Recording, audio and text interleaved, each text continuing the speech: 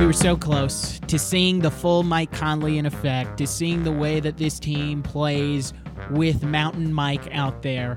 It's taken away from us. He had missed 5 games heading into the matchup against Orlando, and then re-aggravates the hamstring injury. He'll be out for a little bit more longer time, and the Jazz will have to deal with it. This is Roundball Roundup on episode 23 on UtahJazz.com. He plays 19 minutes out on the floor, scores 7, dishes 6 assists. It just looked like it flowed. It was, as David Locke tweeted, Jazz basketball that we anticipated from the preseason and from looking at it just on paper. Maybe it was that time off that Mike needed to get adjusted and to get into his right headspace to where he's playing well. The game turned once he was no longer in it and made it more competitive in the favor of Orlando. Coach Q goes with the starting lineup of Gobert, Bogdanovich, Ingles, Mitchell, and Conley. It works like a charm. That lineup, according to Clean the Glass, +2 in the differential. The group, once Royce O'Neal comes in, that's a +17. And Royce talked about it after the game, about how he was very willing to take that spot on the bench and be a man coming and supplying energy. Didn't matter to him. We'll get into the games in a roundup complete after our interview. Because Rudy Gobert, he joined Crunch Time, NBA TV's version of NFL Red Zone. It is basketball in your eyeballs. You will be able to digest and look at all the NBA storylines that you love, that you want to see. Jared Greenberg, the host of the program, he joins me on this edition of Roundball Roundup. We get into all the hot topics. Rudy Gobert, his career going into basketball, where that love of basketball started. That's where we begin our interview with Jared Greenberg of NBA TV. Is there a source of pride for you to try and defend that and win it a third time? Of course. I believe that, there's not a lot of guys that can do that. Only one guy got it 3 times in a row, so I'm trying to be the second one. I appreciate you saying that, by the way, because, we really have been trying the last couple of years, and this is the first year where we've done Crunch Time, wall to wall on a dedicated night on Wednesday night, which is typically one of, if not the busiest night of the week with the most amount of games. So we want to give fans kind of a one-stop shop of a place that you can kind of capture all the biggest moments as they're happening. And we really pride ourselves on, trying to have our finger on the pulse of, if you're sitting on your couch and there's, an 11-game night, or at any given time, there's 5 or 6 games happening simultaneously, that we're going to kind of give you the story of what's happening as it's happening. And for me, I've just always loved hoops. I had a chance before Turner Sports purchased and had the rights to operate NBA TV. I was working for the NBA when they were operating NBA TV up in Secaucus. Everybody knows Secaucus now for the Replay Center, but back in the day, that's where NBA TV was operated from. And you might remember it was the very first sports network dedicated for one particular sport. NBA TV was really innovative on that, and the NBA was innovative. And I've just always been drawn to it. I've always loved basketball. It's been in my family. Nobody's been very good at playing it, so I decided that from an early age that I'd want to talk about it for the rest of my life.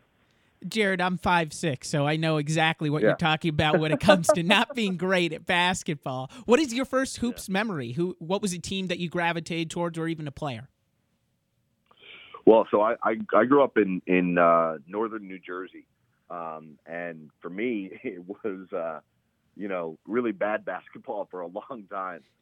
My parents would always be very generous and get me tickets to Nets games. And for a long time, I was one of a handful of people in the arena watching those games, except for when teams like those great Utah Jazz teams would come to town, with Karl Malone, or, Shaq with Orlando would come to town a little later on, and Michael Jordan with Chicago would come to town. It was crazy to see the building fill up with people rooting for the opponent. But that for me is really where the love first started, was, getting attached to teams that weren't very good, but priding myself in being a very loyal and passionate fan, and ultimately culminating with the Nets, getting to back-to-back NBA Finals back, about 20 years ago. So that's for me where it really all got started. Well, and a great voice to go along with watching those Nets has to be Ian Eagle. So I'm sure it was just a joy to watch those teams growing up. Looking at the job that you have now with Crunch Time, it's you, Andrew Siciliano, Scott Hanson, that I just admire for how long you are on television and making sports entertaining for the viewer, for the listener. How do you approach your job in conveying the excitement that you see from the basketball floor when you're on Wednesday nights and Fridays? Well, I appreciate you saying that. I mean, those other guys, Andrew and Scott, have been doing it for so much longer, and for us, it's a little different of a show just from what we're capable of doing, but we are, like I said, we're trying to do our best to show you all the biggest moments as they're happening, and we hope that we're providing an element to the basketball diehard that maybe they haven't had before. And for me, when you talk about preparing, preparation's my favorite word in the English language. And that's what I think, I pride myself on. I come into every broadcast I do, whether it's Crunch Time or if I'm hosting another show on NBA TV, but particularly Crunch Time, because I think, it lends itself to it the easiest and most naturally, is thinking about what the viewer at home cares about, right? And as I'm getting ready throughout the course of the day and preparing myself, whether it's gathering notes, reading stories, talking to people around the NBA, it's always with the mindset of how can I apply this to the show and provide the viewer with something that entertains them, that informs them, that educates them, and that would make them want to come back and watch more of it or stay with us and continue to watch it.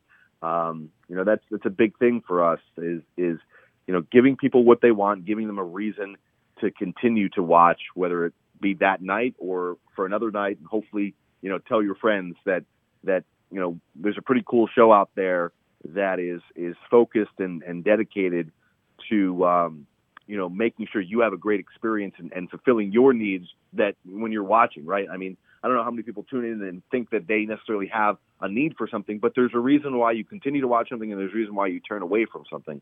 And we want to give you all the right reasons to continue to watch. Well, and one of those reasons for Jazz fans, at least this week, Rudy Gobert joined the program. What did you gather from that interview with Rudy and his desire to repeat as the Defensive Player of the Year?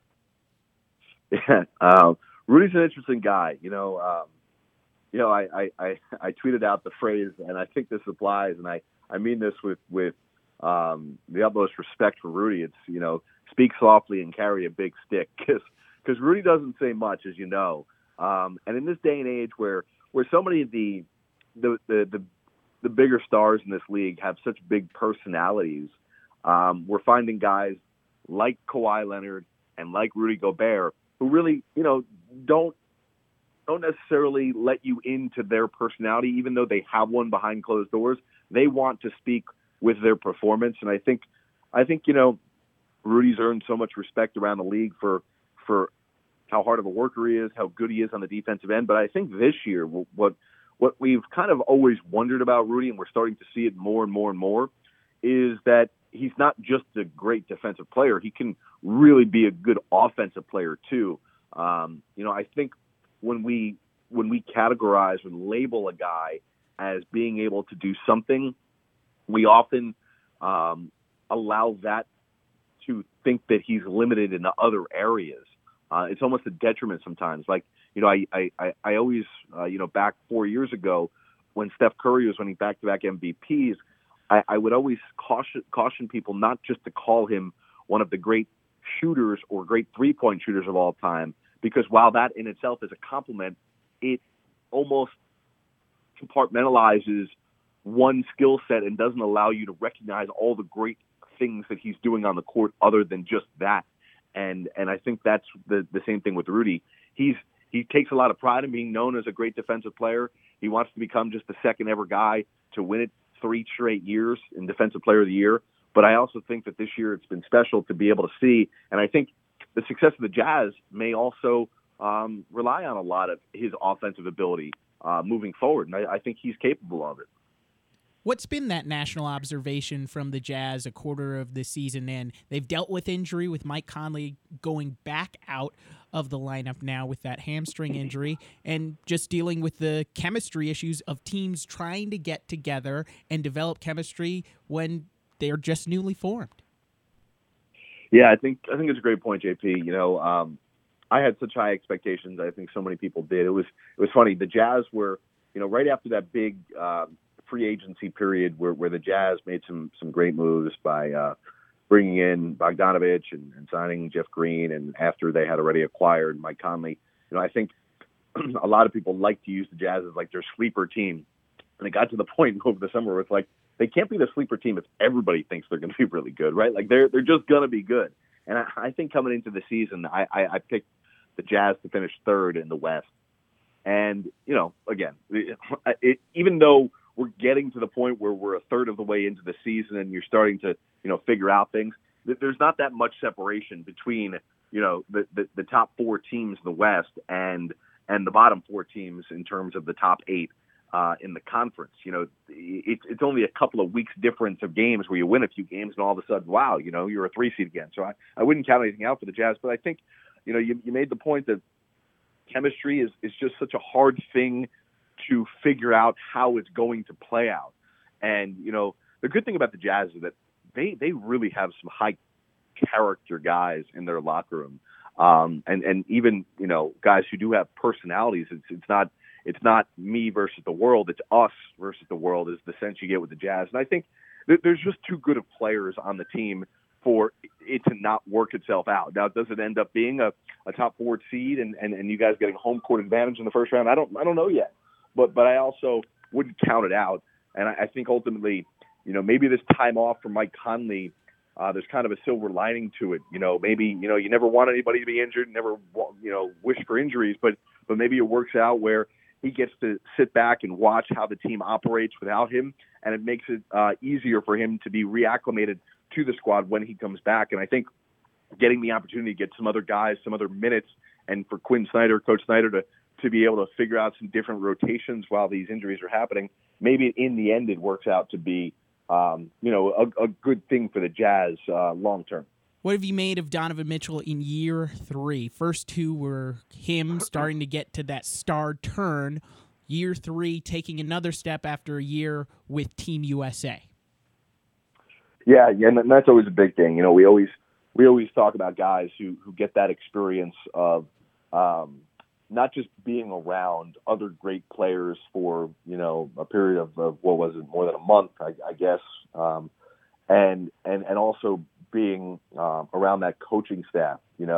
I remember, Quinn Snyder was so excited for Donovan Mitchell to have that opportunity to be around that coaching staff of, Greg Popovich and Steve Kerr and Jay Wright, and even Lloyd Pierce, just to have that opportunity. And I think ultimately that helps with so many things. But I think the intangibles too, of understanding what guys do on a daily basis in and out.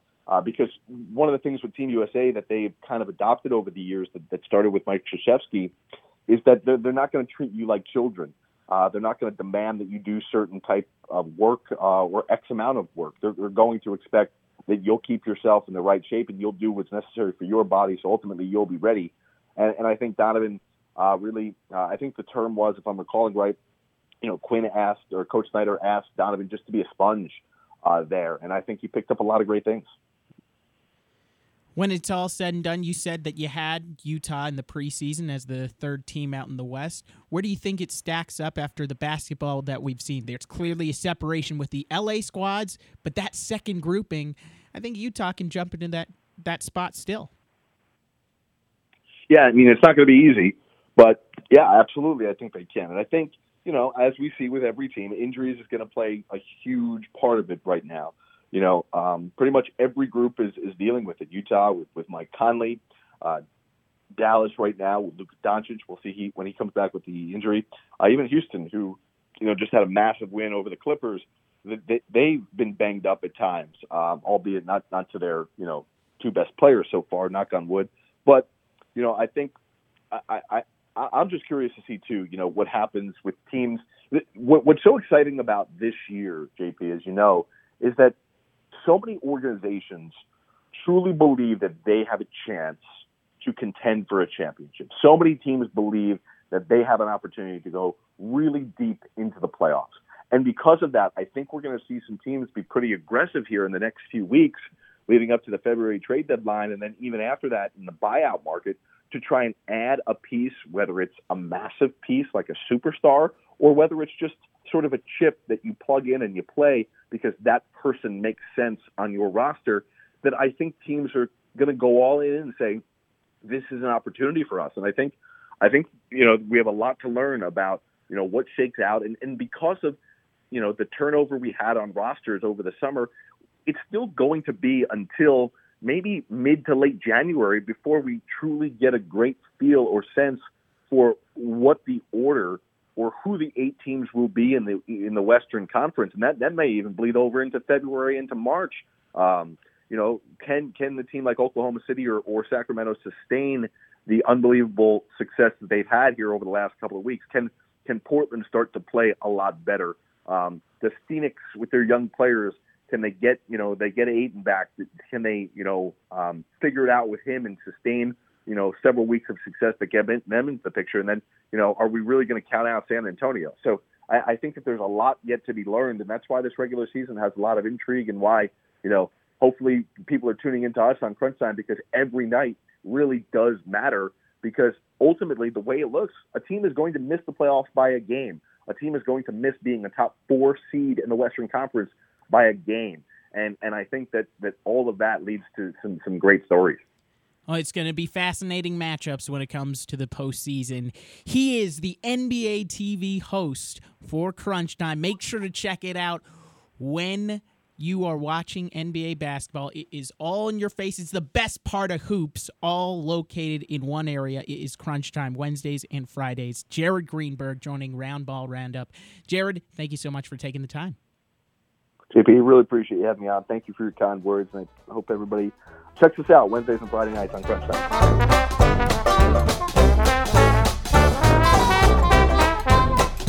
It's one of the reasons I think early that we were a little stagnant. Because, we want him, to be that aggressive and, at the right time in the game. It's hard to do that for, 36, 38 minutes. So for us to be able to move the ball and everybody touch it and have it come back to him, and that's the key for us, is to trust each other. And then obviously at the end of the game, we trust Donovan. So that's the Round Ball with Jared, and now the Round Up with me, as that's Quinn Snyder after Utah's 111-106 victory against the Hawks on Thursday. Team that had 6 wins, but still needed Donovan Mitchell to come up clutch down the stretch, something that he has been doing over the last 2 games that we've seen so far. Against the Magic, he has 10 in the fourth quarter, and last night, 15 in the final frame. Donovan's backpacking the squad in the fourth quarter, and when it's crunch time, you know exactly where the ball's going to be going, and it doesn't matter because he can still score and he can still get to the line. It was impressive. Up 3, he gets the ball, has the opportunity to go to the rim, attacks, and goes to the line. Those are the type of Dwayne Wade-ish plays that Flash would do, where he's getting to the line in crunch time and getting those free throws. The more Donovan can increase his efficiency from the free throw line, the better he can become. Half of his points came in that fourth quarter for Donovan. Look at his fourth quarter line. 6 of 8 from the field, 1 of 2 from 3. He goes 15, a +4 on that end. Free throw attempts for him so far this year, 5 is what he's averaging. And in the game, he went to the line 5 times against the Hawks. It needs to be continued searching for contact, being willing to take those hits rather than avoiding the contact and trying to make a spectacular play. Dondini's fun. The electric plays are more fun. That hammer dunk against the Magic. those type of dealings. That's what he needs to get into more. And this was the carryover from the Orlando game where it was a little bit of a calamity in the fourth quarter with how close that the game had gotten, having been up 16 in the third, then Orlando fighting all the way back, which they're a good squad and going to be a playoff team out of the Eastern Conference. It goes back to that point off the top. Mike Conley stabilizing and helping right the ship of the bench and figuring the role that he had on this team. It's frustrating, but that's the deal when it comes to hamstring injuries. Sometimes they crop back up. It's better to wait for him to come back rather than rue playing him too early or playing him on an injured hamstring because he wants to play. We played the clip last time out about how angry he was just to be watching and not being out there playing with his team. In his return, he plays 20 minutes, 2 of 8 from the field, 7 points, 6 assists. That's the number that you have to look at because the offense flows a little bit better. This has been a carryover for what we've seen, and this played as a graphic on the broadcast last night. Passes are up. Not that that's an indication of great offense because the highest passes, at least average in the NBA this year, comes from the Golden State Warriors. However, seeing the Jazz pass the ball and overpassing sometimes, that's Jazz basketball. We saw it playing all that way to get that 16-point lead in the third quarter. That's the way the Jazz want to play, and that makes them a threat in the Western Conference. When Mike Conley is out there, you'd see that even from sitting on the bench, and take with that what it's worth, from sitting and watching his teammates play, he was able to analyze the game and apparently use it to play really well once he returned on the floor. Now just for him on the court, it's about making shots, and for a career 37% three-point shooter, he has all the pedigree to continue what we saw from his action. The other funny moment has to be Joe Ingles and the technical foul given to Michael Carter-Williams. It's astounding how Joe Ingles continues to get players to bite in on what he's doing, the nonsense that the Aussie is throwing out there. He had a wonderful stare down that we have already utilized on Utah Jazz's social channel, so make sure to check out that. Atlanta was pesky for a 6-win team. They really can fill it up on the scoreboard. Trae Young kept him in the game with 30 points, but Donovan, the closer, getting it done and pushing Utah over the hill. It bears repeating because it always bears repeating. Rudy Gobert continuing to affect the way teams attack the rim. Coming into this one, we mentioned Atlanta, 5th in the NBA in getting shots at the rim in their frequency. Gobert, he dominated down low. Atlanta opted for more mid-range shots. They went 14 of 29 at the rim. That's the Gobert factor of affecting what you do, attacking the cup. And to boot, he had the huge dunk that was an emphasis, capitalization, exclamation point, all of it on that contest. The Eastern Conference road trip continues with 2 more games over the next couple of days. Saturday got the Hornets in Charlotte, team that is played uneven, but another bottom tier of the Eastern Conference team. They lost to the Cavs after trailing in that game by 20. They brought it all the way back to lose by 2. Charlotte 2 weeks ago has lost to this Atlanta team as well, giving them this infamous stat. 6 of the 30 NBA teams entered Wednesday with fewer than 10 victories. The Hornets have now lost to 4 of them. The Cavs, Hawks, Wizards, and Pelicans. They do have a dangerous player in Devontae Graham. He's having a stellar year, leading that team. Had a lot of buildup when he came out of Kansas, and now he's getting an opportunity to show it. This is the same thing that Utah needs to do when they went out and beat Atlanta the first night of this road trip. I want to see a little bit more dominant effort against Charlotte in the way that they play, especially if they come out and try to play a zone defense, which they've been willing to do when their defense is out of sorts. If they play zone, Bojan Bogdanovic should feast on it, and same goes for Donovan Mitchell. Miami on Monday is going to be a very fascinating game to watch because they are one of the top teams in the East, and Stephen A. Smith is saying that this squad could go to the Eastern Conference Finals. Jimmy Butler and Pat Riley, they're basically the stepbrothers. Did we just become best friends meme? They are firing 20-8 out of the gates. They play the Knicks tonight, so that's going to go even one better. Might get Goran Dragic back over this stretch. He was upgraded to questionable with a groin injury. He had missed 9 straight games, so gives them another ball handler in the ilk of Mike Conley. We'll have more on that game when it comes to Monday's edition of Round Ball Roundup. Make sure to let others know that you're listening to the program.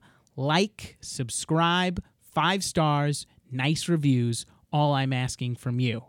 We're on iTunes, Google Play, Stitcher, and Spotify. Find us there. I'm JP Chunga, and until next time, bye for now.